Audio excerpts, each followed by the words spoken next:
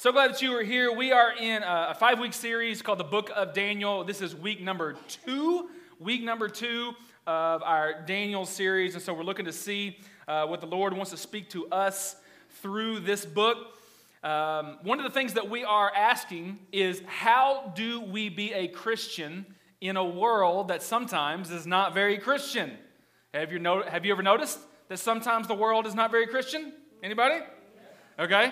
And so how are we supposed to do that? So we look at the book of Daniel, which is a great story, really the whole book, that tells us a little bit about this because Daniel and several of his Hebrew friends grew up and lived the majority of their life from teenagers on in an evil kingdom of Babylon.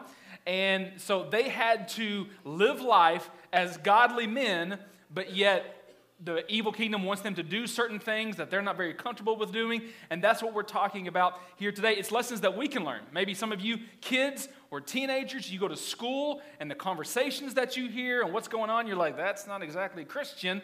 And so you're like, how am I supposed to go to school? How am I supposed to listen to this all day?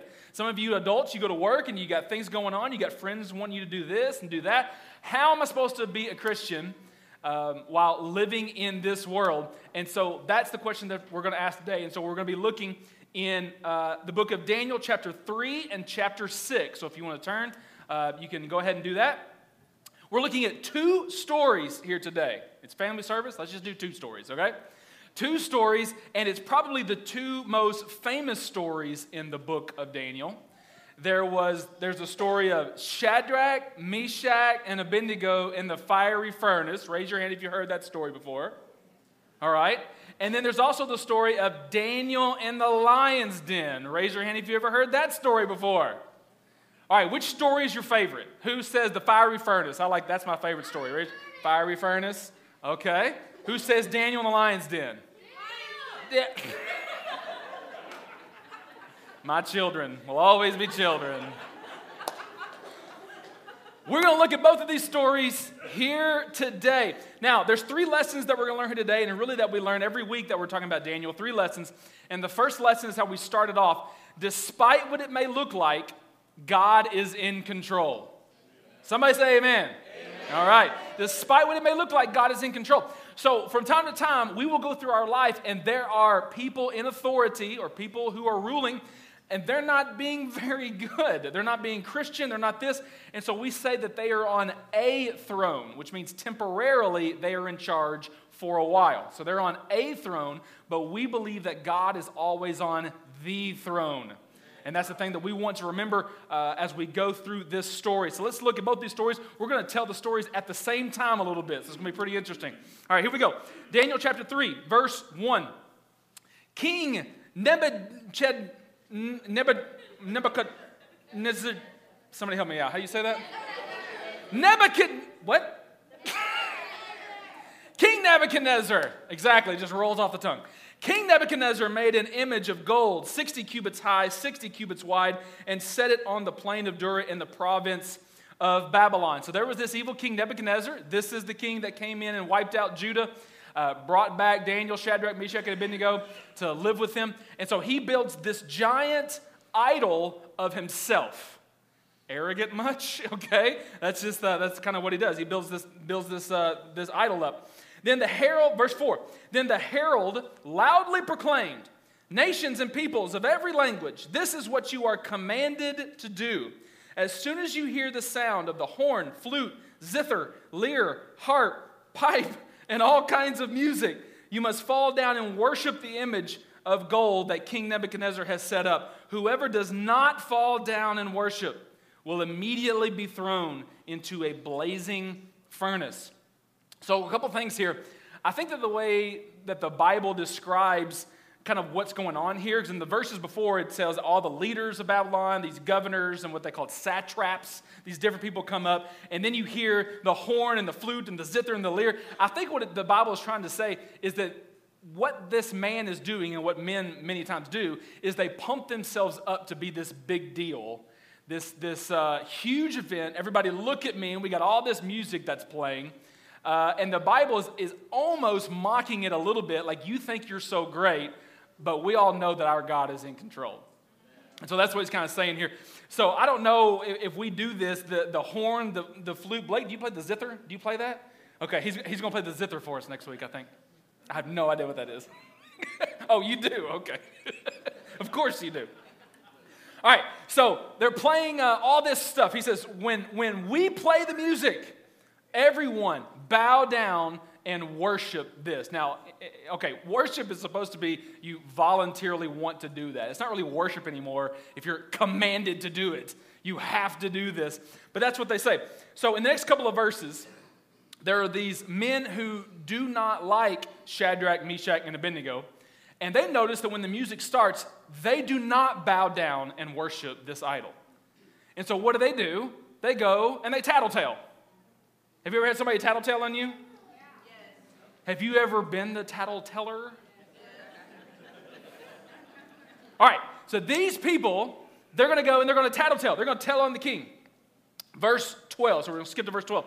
But there were some Jews, he's telling the king this, whom you have set over the affairs of the province of Babylon, Shadrach, Meshach, and Abednego, and who pay no attention to you, your majesty. They neither serve your gods nor worship the image of gold you have set up. He says, we saw it.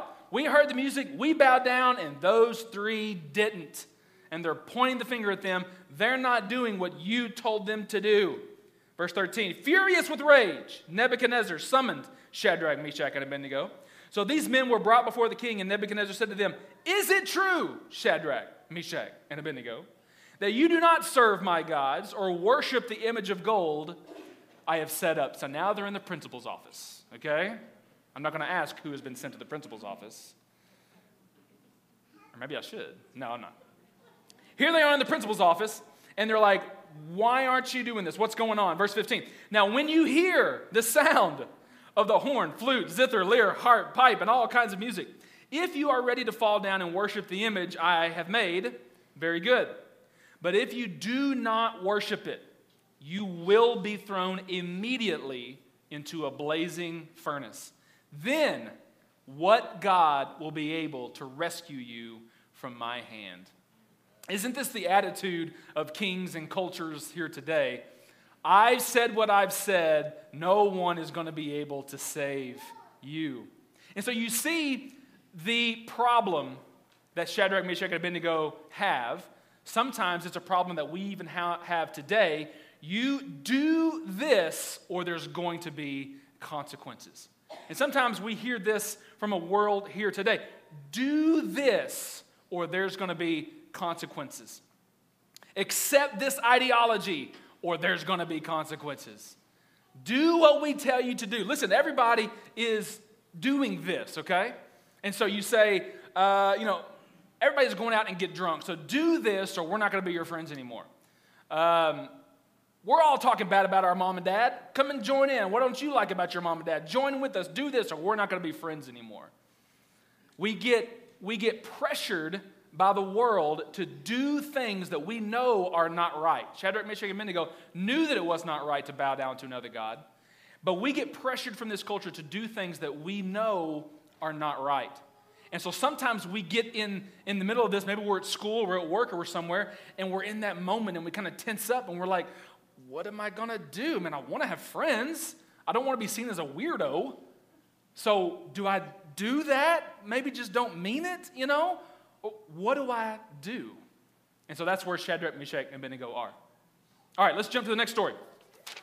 Daniel chapter 6, which, believe it or not, this story takes place like 45, 50 years after the furnace story, okay? Sometimes we think everything's real close. This is like 50 years later. There's a new king. There's a new everything, okay? So there's this king named Darius, and this is verse 1, chapter 6, verse 1. It pleased Darius to appoint 120 satraps to rule throughout the kingdom with 3 administrators over them, one of whom was Daniel. The satraps were made accountable to them so that the king might not suffer loss. So here's how Darius set it up. You've got all the people here, and then here's 120 satraps, whatever that is, satraps, and they're going to rule over all the people. And above those 120 satraps, there's going to be 3 people, and then I, King Darius, are going to be on top, okay? Well, one of the 3 people was Daniel. Well, the 2 over here, and the 120 satraps, they didn't like that Daniel was promoted so high. They're like, he's the Hebrew. He's not even one of us. Why does he get so much power here in the country? That's crazy, okay? So they're going to go, and they're going to try to do something to get rid of Daniel. So verse 6, so these administrators and satraps went as a group to the king and said, "My King Darius live forever." The royal administrators, prefects, satraps, advisors, and governors. Once again, the pompousness of it all. We're going to get all these people, okay? "We have all agreed that the king should issue an edict and enforce the decree that anyone who prays to any god anyone who prays to any god or human being during the next 30 days, except you, your majesty, shall be thrown into the lion's den." So for 30 days, we want everybody in the kingdom to worship you. We don't want anybody else to worship any other god. Well, they know that Daniel worships the God of the Most High. So they know what they're doing here. Verse 8, "Now your majesty issued the decree and put it in writing so that it cannot be altered in accordance with the law of the Medes and Persians who cannot be repealed. So King Darius put the decree in writing." So there is a culture here today that wants you to stop doing things that God wants you to do. They want you to stop going to church. Why do you go to church all the time? Like, what in the world? Why do you even do that? Give up your Sunday mornings? Why do you read this Bible? That book is so old. Why do you even do that? You pray? Isn't he a sky fairy up there? Like, he's not real. Like, what are you even praying to? And what he's trying to do is trying to get you the culture trying to get you to not do what God wants you to do. And isn't that our culture here today? There are people who want you to do the things that God doesn't want you to do, and they want to get you to stop doing the things you know that you're supposed to do. And if you don't, there's consequences. Maybe it's a fiery furnace. Maybe it's in the lion's den. Maybe it's we're not going to be your friend anymore. Maybe it's we're not going to give you my business. I don't want to be in business with a Christian. Maybe it's I don't want a Christian on my cheerleading squad, so you're not going to make the team. Maybe it could be a lot of things. But stop or do this or stop doing this, or there's going to be consequences.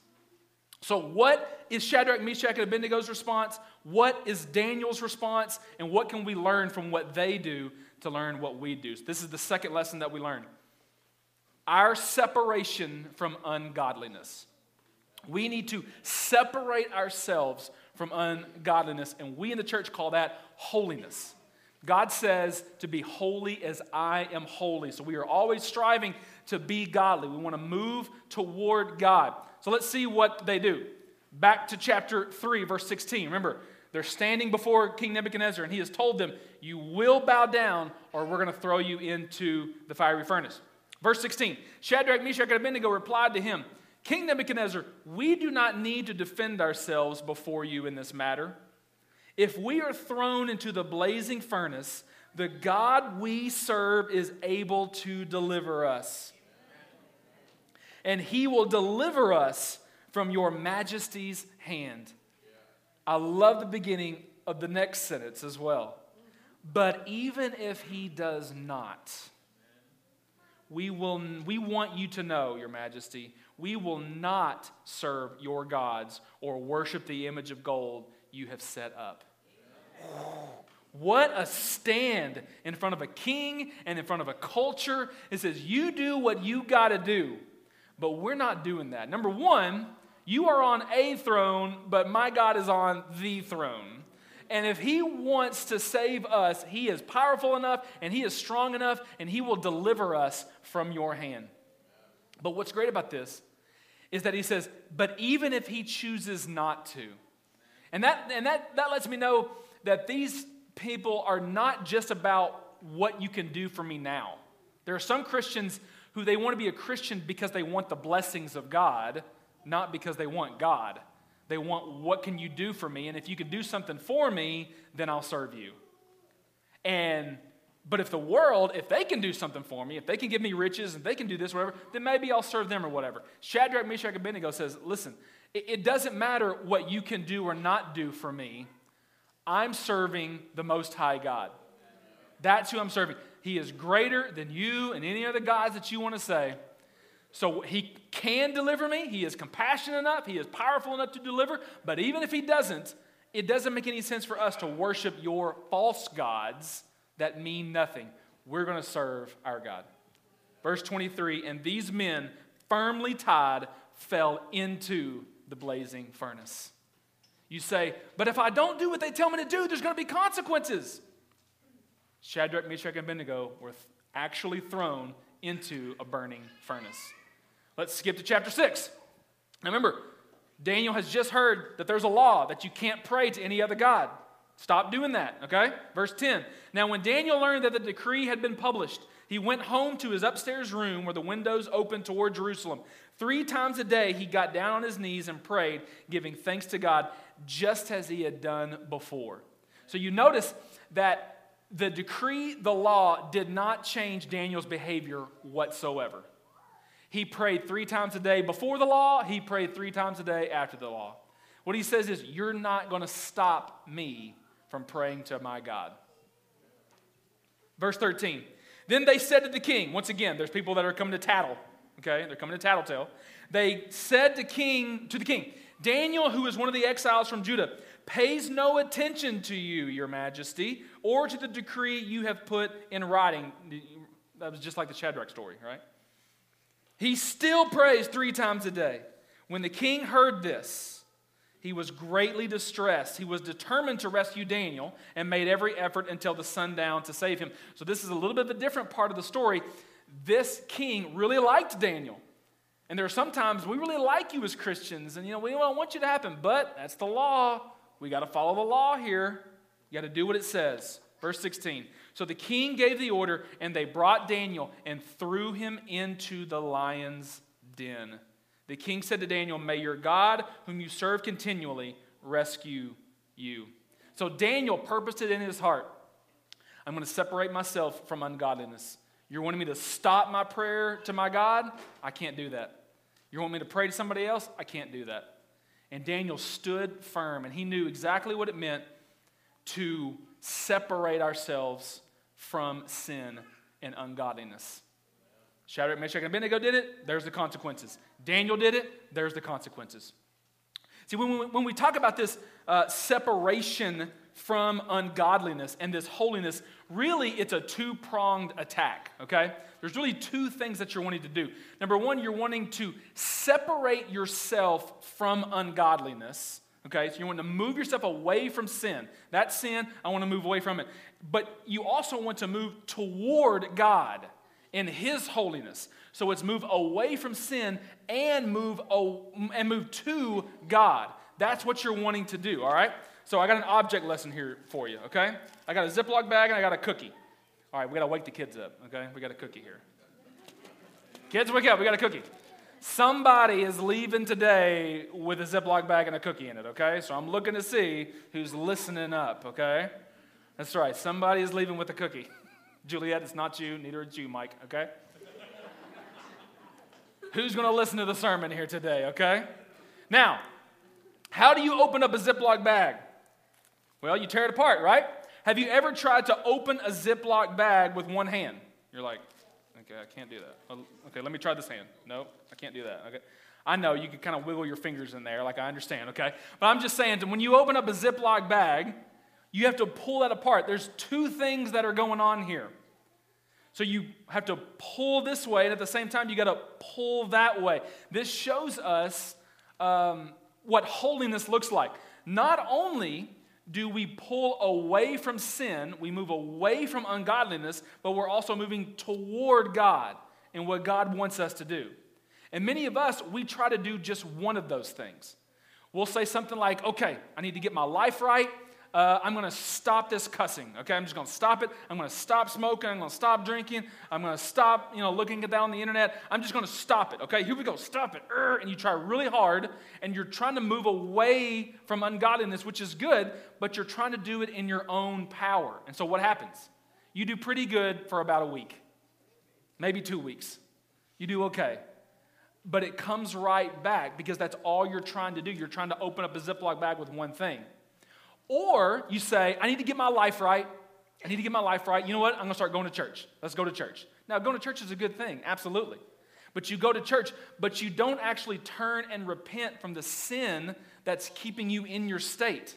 So you go to church, and you're like, okay, God, I've been here 3 times. Can you magically take away the temptation to do that? That's not how that works, okay? You turn away from ungodliness, and then you move toward God. That's their holiness. So, if we do that, if we pull away from ungodliness and we move toward God, we're able to open up the bag and get the cookie. All right? Now, what I want is whenever you see a Ziploc bag, I want you to think about holiness, okay? That's kind of the whole deal here, okay? When you see a Ziploc bag at home, hey, I got to move away from sin. I got to move toward God, okay? That's what I want you to do. Maybe you'll do it. Maybe you won't. I don't know. All right. But that's what Shadrach, Meshach, and Abednego, that's what Daniel decided to do. We're going to move away from sin, and we're going to move toward God. And what they found out is the third section that we look at is God is faithful. How many of you know God is faithful? God is faithful. So what happened? Like they said no to the culture. They said no to the king. They said no to this world. You're telling us we have to do this? I'm not going to do this. You're telling me I have to stop doing this? I can't stop doing this. All right, you got to face the consequences. Into the fiery furnace, into the lion's den. What happened? Chapter 3, verse 24. They just throw in Shadrach, Meshach, and Abednego into the fiery furnace. Then King Nebuchadnezzar leaped to his feet in amazement and asked his advisors, weren't there 3 men that we tied up and threw into the fire? They replied, certainly, your majesty. He said, look, I see 4 men walking around in the fire, unbound and unharmed, and the 4th looks like the son of the gods. God was faithful to Shadrach, Meshach, and Abednego, saved their lives. And one of the things is when we choose this life of Christ, when we're faithful to God, He is faithful right back to us. And what I want you to know is sometimes it's not a straight delivery from our problems in the sense of our problems just magically go away, but it's a promise that He's going to walk around in there with us.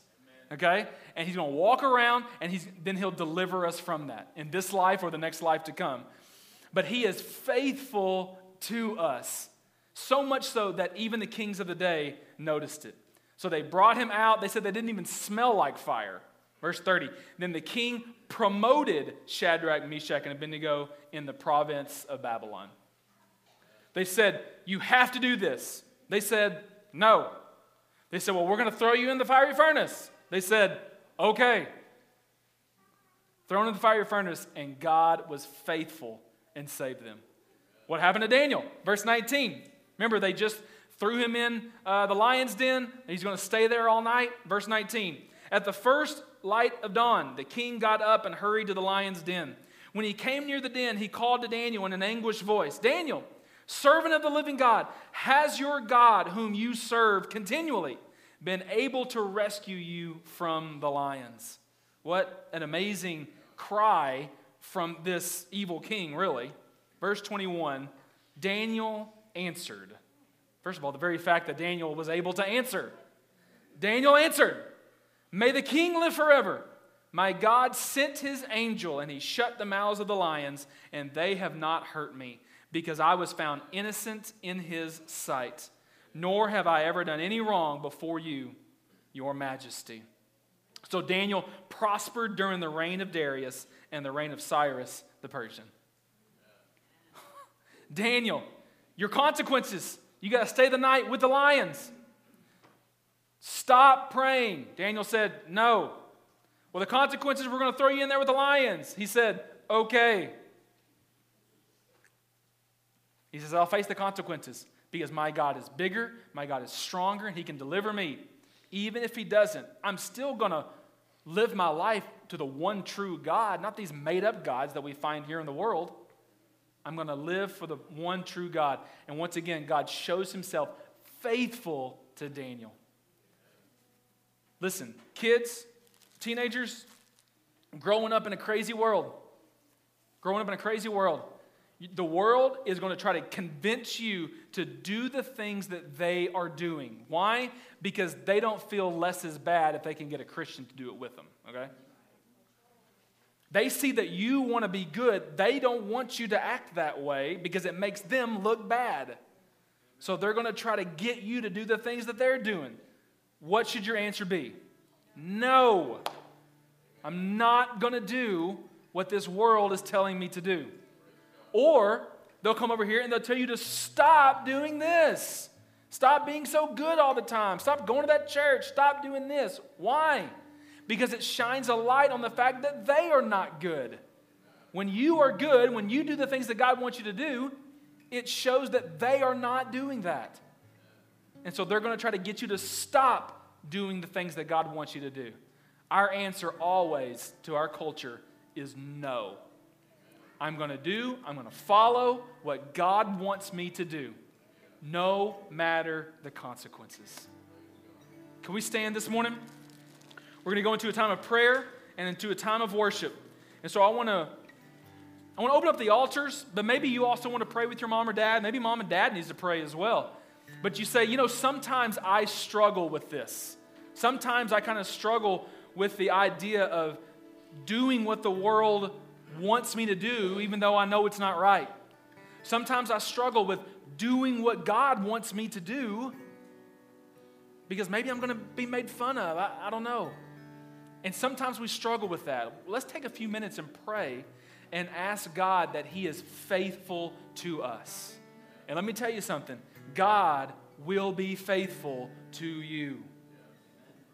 God will be faithful to you.